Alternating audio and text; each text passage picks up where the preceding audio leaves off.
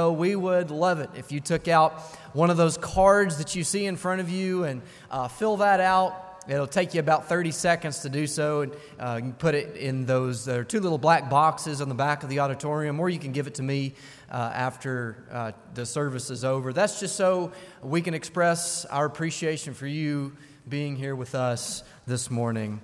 I want to recognize, just for a moment, Memorial Day tomorrow. We know many people have fought and died and sacrificed much for this country. We want to honor their sacrifice and make special mention of them. And thank you to all in our congregation that has served in our armed forces in our country. So remember all of those families in prayer as we go about this weekend. This morning is going to be our last in our series entitled The Faith-Filled Family. Remember that our definition of faith, as we looked at several weeks ago, faith is this spiritual seeing of God's fingerprints in the world, which leads to firm conviction in His power and His wisdom that's evident in creation, that's evident all around. Faith is this spiritual tasting of God's promises, which leads to confident assurance in the complete fulfillment of those promises. And someone who possesses this kind of faith, the faith that we've been talking about throughout this series, not just in talk, but genuinely and sincerely, is one who believes in the weight of sin, as we looked at, is one who's confident in God's character, is one who obeys, though they may not fully understand. It's one who holds on to God's promises with patience, with endurance. It's one who believes in the impossible. One who believes in impossible promises, not based upon the probability of those promises coming to fruition, but based upon the reliability of the one who made the promise, of the promise maker. It's one who elevates God's purposes above even their own personal security. It's one who considers the pleasures in Jesus as superior to anything else. And it's one who sets their eyes on the unseen through dreadful adversity, holding God's hand through the Red Sea, holding God's hand through adversity. This kind of faith that sees the hand of God, that tastes the sweetness of His promises that He's made to us, it's best witnessed by example. You can say that you have faith. You can say that, you can claim that all day long, but that faith is only made evident by your deeds, by what you do. And that's why the Hebrew author lists the Old Testament characters in Hebrews chapter 11 and their deeds to show us what real faith looks like, so that all of us in the 21st century may be filled with boldness and confidence and courage to emulate that same kind of daring faith in your own life. Real, sincere, genuine faith is extraordinarily powerful. It carries a massive influence, even just a small bit of it, the size of a mustard seed in the lives of those around it for generations to come. In fact, everyone here, every person here has seen genuine faith and has felt its influence. I think about our dear sister, Miss Mary Lou Ford, who made it her mission to make sure everyone in this church felt the love of Jesus and was welcomed. I think about our brother, Barry Keene, who lived to encourage other people so that they might know Jesus a little bit better. That's Hebrews 11 faith revealed. And time would fail us to mention so many other people. But this shows us that when you display a Hebrews 11 kind of faith, true biblical faith, then your actions in the present, they ripple out into generations to come. And you exalt the blessed name of God, who alone is worthy. A fortified family is a faith-filled family. So this morning we're going to close our series and look at the last part of Hebrews chapter 11, looking in verse 31. So take out your Bible there with me, if you will, and turn to the book of Hebrews chapter 11, starting in verse 31.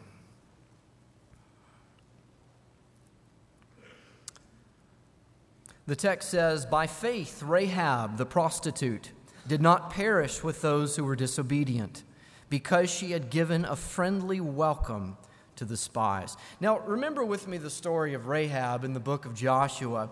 Remember that after a period of 40 years, the Israelites wandering around in the wilderness, they're ready to cross the Jordan.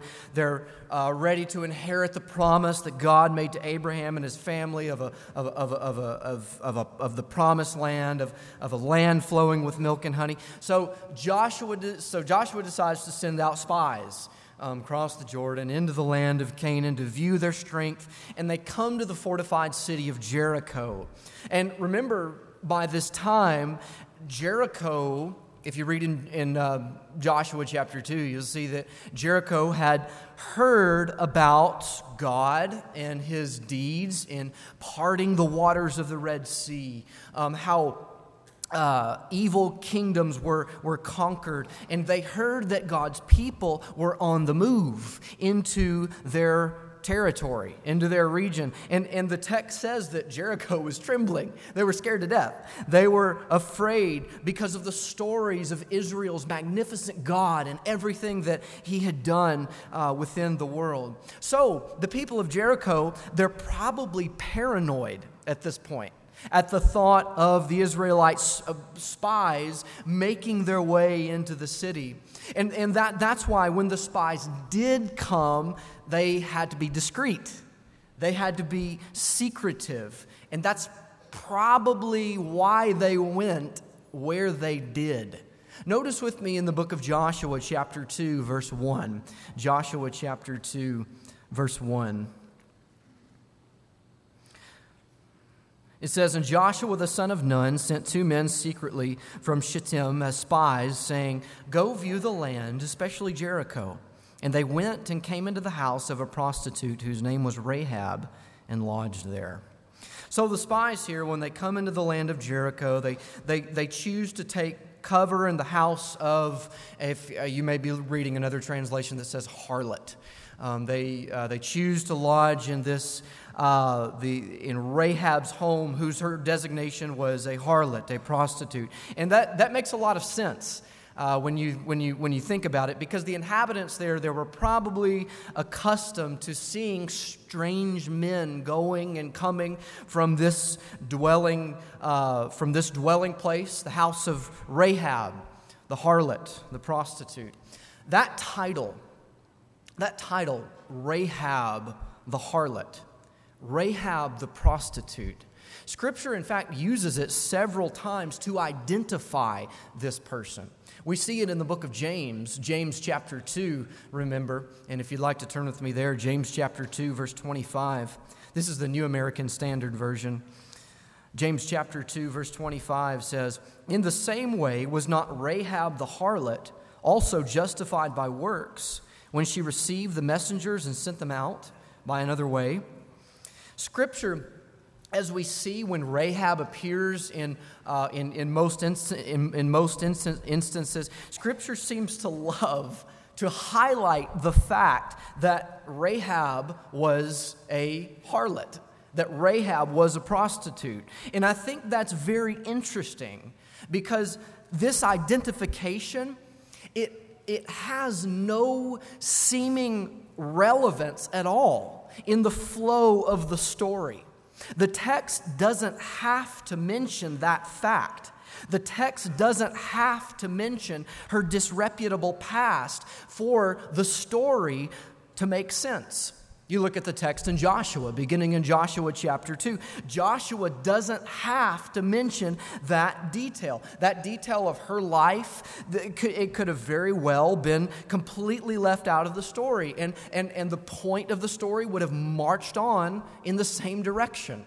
Likewise, the text in James that we just read, James doesn't have to mention that. The point in the text there is that Rahab's faith, it was revealed by the work she displayed of assisting the people of God in the time of their distress. James's usage of her title, harlot, as it's rendered in the New American Standard, it in all reality doesn't really aid the main point of what he's trying to get across. And likewise, we see the same thing in Hebrews chapter 11. The text in Hebrews doesn't have to mention that title.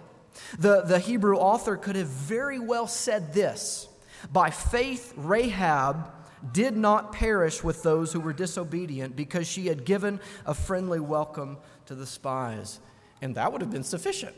That would have been plenty. That would have been enough information to get the main point across.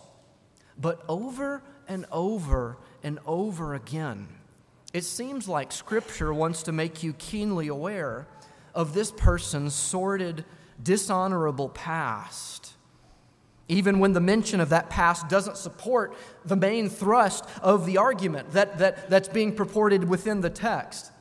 One might even possibly argue that the story would be better if the text left that little detail out, because let's be honest this morning, probably many of you are cringing in your seat just when I mention Rahab's loose occupation and read Scripture that way. But still, that's the way that Scripture identifies her. Rahab the harlot. Rahab the prostitute. And I want to ask you this morning, I want you to think about this. What if that was your identification or something like it? So-and-so, insert your name, the drunkard. So-and-so, insert your name, the liar. So-and-so, insert your name, the cheat. So-and-so, insert your name, the pornography addict. What if you had this title, this disreputable title that loomed over your head, and the first thought that entered into everybody's mind when they see you is, there he is, there she is, the fill in the blank. Or what if you had a title like Rahab in your own mind that was brought about by the shame of your past, that's poking and that's prodding you continuously, saying, look at you. Look at you. Who are you? Who are you to think that God is going to accept you? Don't you think for 1 second that God will ever let you that close to His holy presence? All those passages that say that God is a God of grace, that God is a God of love, that God is a God of faithfulness, and that He's like a father to His children, they don't apply to somebody like you that carry that kind of a title. Maybe you do. Maybe you do have a title such as that. Maybe you are someone like Rahab.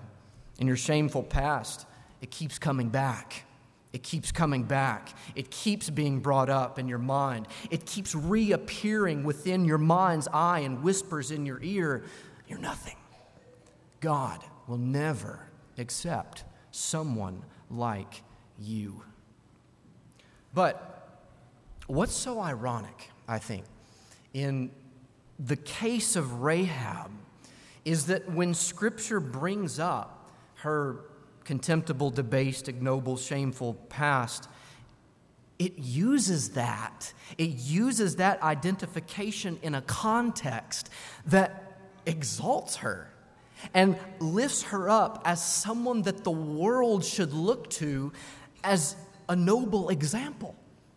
Remember the text in Joshua, we see that Rahab, the harlot, was the one who helped the spies. Rahab was the hero in the story, and herself declared when no one else around her believed. No one else around in the city of Jericho submitted to Yahweh like she did. She declared verbally and in her heart, the text says, "The Lord your God, Yahweh, He is God in the heavens above and on the earth beneath." Likewise, in the text in James, as we read, we see that Rahab is an example. She's an example of one who was justified in the sight of God. Rahab, the harlot, is an example to us in the book of James of one who possesses a faith that is alive and active, that's displayed by her works. And in Hebrews, Rahab goes from harlot to hero in Hebrews chapter 11, and is mentioned with many others that display biblical faith. And the author, I think it's fascinating that the author of Hebrews here, he could have so easily left out that little detail, so very easily. He could have left it out, swept it up under the rug, and just told us the good stuff. But he doesn't do that. He says that she's a hero of faith, even with a past like that. So I want to ask, what's going on here? What's the gist of this? Why does Scripture mention Rahab's past repeatedly? What's the significance of the Hebrew author mentioning Rahab's past, and what does that have to do with biblical faith? What does that have to do with what we're talking about within this series? Here's the significance, I believe. God loves to redeem unworthy sinners, like Rahab, like all of the Old Testament characters that are mentioned in Hebrews 11 that are filled with flaws and imperfections and shortcomings, and like us today who have shameful pasts. And He loves to elevate those people to the status of hero when they step out in faithful obedience in the present, all because, not because of anything that's inherently good within them, but because of the grace of Almighty God. Every single one of us has a past. Every one of us has a past that's soiled with filthy stains of sin, guilt. You don't have to think too long or too hard about your poor choices, your bad decisions in your life that give you a similar guilty title that this woman possessed. But the mighty power of God is demonstrated in washing away the stains of your past by the blood of Jesus Christ. One of the very important points I think that we learn from this is that His grace, the grace of Jesus Christ, is more powerful than the shame of your past. And biblical faith, when we talk about biblical faith and attempt to understand it in this way, biblical faith is trusting in that fact, trusting that God's grace is more powerful than the shame of my past each and every day, each and every waking moment, even if I don't feel that way in the moment. Faith believes that a shameful past does not exclude the enjoyment of God's grace in the present and the promise of reward in the future. Now, I don't want you to misunderstand me. That doesn't mean at all that there are not consequences to sin. I'm not trying to say that whatsoever. There are. And sometimes when we sin in this world, we have to live with the consequences of our past choices, of our past decisions. But the truth remains that no matter your past, when you step out in humble obedience in the present and your life cries out to God like Rahab, God, you alone are worthy. You alone are God in heaven above and on earth beneath. And God won't exclude you from enjoying the blessed gifts of His grace in the present and the promise of reward in the future. Brothers and sisters, that's faith. That's what faith looks like. Faith resists Satan's attempts to paint a skewed and distorted perception of God in my mind. A God whose forgiveness is weak, a God whose mercy is frail. And faith believes that the power of God's almighty grace is limitless to cleanse me, to wash me when I draw near to Him. And that His disposition towards me is that of a father looking upon his child when I live in surrender to Him. That's faith. Look at a second aspect of faith with me in verse 32 of Hebrews chapter 11. Starting in verse 32 through 34. And what more shall I say? For time would fail me to tell of Gideon, Barak, Samson, Jephthah, of David and Samuel and the prophets, who through faith conquered kingdoms, enforced justice, obtained promises, stopped the mouths of lions, quenched the power of fire, escaped the edge of the sword, were made strong out of weakness, became mighty in war, put foreign armies to flight. Now, in this passage, we see the beginning of his conclusion on the author's thoughts of faith, as he mentions mighty men of the past that we read within the Old Testament. And he mentions all of these accomplishments that come about through these people. He mentions the conquering of kingdoms, the enforcing of justice, obtaining of promise, stopping the mouths of lions, quenching the power of fire, escaping the edge of the sword, becoming mighty warriors who sent foreign armies away like screaming children. But all of those accomplishments, everything that those mighty men of faith did, all of that, it wasn't because, and the text says this, it wasn't because of anything remarkable or impressive or outstanding that originated within them. All of their success was because of faith in the God who alone had the power to bring about their success. They were made strong out of weakness. Notice with me a passage in Leviticus. Notice God's promise here of faithful obedience, what the outcome will be if one lives a life of faith and covenant relationship with Him. This is the New American Standard in Leviticus chapter 26, verse 7. But you will chase your enemies, and they will fall before you by the sword. 5 of you will chase 100, and 100 of you will chase 10,000. And your enemies will fall before you by the sword. We see in this passage and in other passages that are similar to it, God telling His people repeatedly that He would bring about their success, that He would fight their battles, that 5 godly men would make 100 wicked men run away like screaming children if they embraced faith in Him. If they denied the natural urge to exalt themselves and place their confidence in God. Now this shows us what faith is and what faith looks like. Faith believes that the only way to succeed is to lean upon the strength of God to intervene and deliver. Now that may seem very simple, and it may be a fact that we have, seems like we've covered before. But I think that it reveals our basic challenge, the basic temptation that we face every day, that we face every waking moment. The challenge of trusting in the Word of the living God and leaning upon His strength and not exalting myself to the position that He rightfully deserves. I think that's what lies at the core, at the very core of all of our sinful inclinations, all of our corrupted, distorted desires. What drives our fallenness, our fallen nature, is that we want to be seen as something more than what we really are.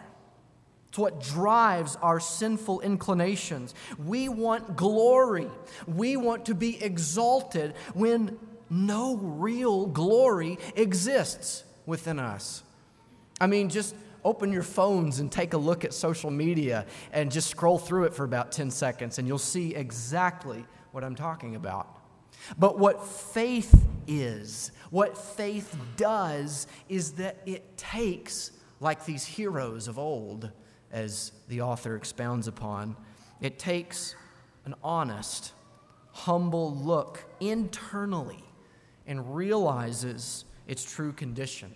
It realizes its inadequacies. It realizes its deficiencies, and it casts every ounce of trust that it has at the feet of Jesus, looking to Him as its source of strength and security. And it's when we embrace that kind of humility that God goes before us, that God fights our battles, defeats our enemies, and gives us this peace that surpasses understanding. Faith is made strong out of weakness, because only when it is weak, only when it realizes its vulnerabilities and deficiencies and condition truly and leans upon God, does it harness the power of Almighty God to intervene and to deliver. Brothers and sisters, that's faith. Believes wholeheartedly that the only way to truly succeed is to lean upon the strength of Almighty God. Now, lastly, this morning, as we close, look with me in the second half of verse 35 of Hebrews chapter 11. The second half of verse 35. The text says, "Some were tortured, refusing to accept release, so that they might rise again to a better life. Others suffered, mocking and flogging, and even chains and imprisonment. They were stoned, they were sawn in two, they were killed with the sword." Now, what we see here is quite a bit different than what we read previously, as the text mentions those mighty men of old in verses 32 through 34, those who were led to some kind of victory because of their faith. Remember, those people in the latter text that we just read a moment ago, they conquered kingdoms, they obtained promises, they put foreign armies to flight, all because they placed their faith in God's strength and God's power and not their own to deliver them and to intervene within their life. Excuse me. And that ultimately led to their victory due to their faith. But I think that it's interesting here that in the next section, the part that we just read, verses 35 through 37, we see faith taking these people in the complete opposite direction, going to the complete opposite extreme. Faith here in verses 35 through 37, it leads to suffering. It leads to torture. It leads to imprisonment. It leads to being sawn in two alive, as Jewish tradition says Isaiah was. And it leads to death. What's going on? How could faith lead this one group of people to seeming victory, and then in the next instant, the people that embrace the same kind of biblical faith, it led them to their utter complete demise? What's going on here? What is the author trying to tell us? I think the author is telling us here that faith in God, it carries no guarantees of comfort while living within this world. The kind of comfort that everyone outside of Jesus is searching for. It carries no guarantees of worldly success, of no guarantees of worldly victory in this life. Faith could very well lead to your death. However, what we see through these Old Testament witnesses, through these martyrs, is that victory and success in this life is not the expectation of one who embraces biblical faith. Rather, what biblical faith is striving for is the exaltation of God, the glory of God, that God would be seen by all as infinitely valuable and worthy, even if suffering is the means by which God is lifted up. Here's faith. Here's biblical faith when it comes to suffering. Faith is so impassioned by the supremacy and glory of God that it views its own suffering as a means of God's exaltation. Faith, it sees with spiritual eyes. It tastes with spiritual senses that God, the God we worship and serve, the only God that exists and that possesses all powerful, is so beautiful and so precious that it uses even its suffering to point people to Him. The actions of the Old Testament martyrs, they cry out to the world and to us today, this God is so worthy that He deserves every good thing that I can give, even if it leads me to my demise.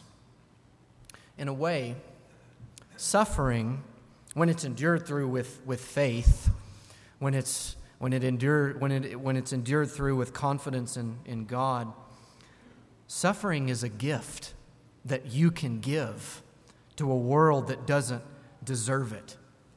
Because when you trust in Jesus through suffering, you show others the worth of Jesus Christ. When you give everything you have to stay loyal to Him, you say to the world, when you suffer and you endure faithfully through it, this is your living testimony by your actions. Christ is so valuable and so trustworthy that He is worth it. He's worth suffering for.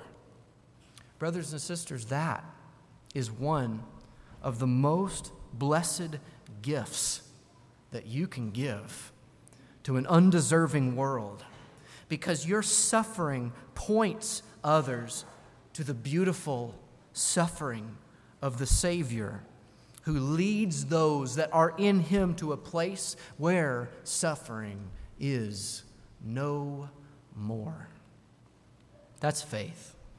That's biblical faith.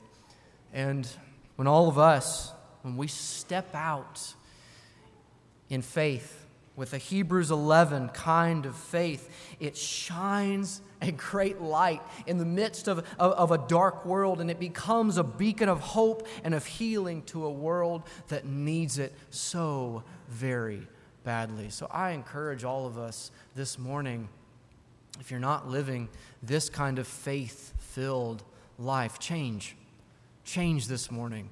Go the complete opposite direction and embrace this kind of God-honoring faith, because you fulfill your life's purpose when you do.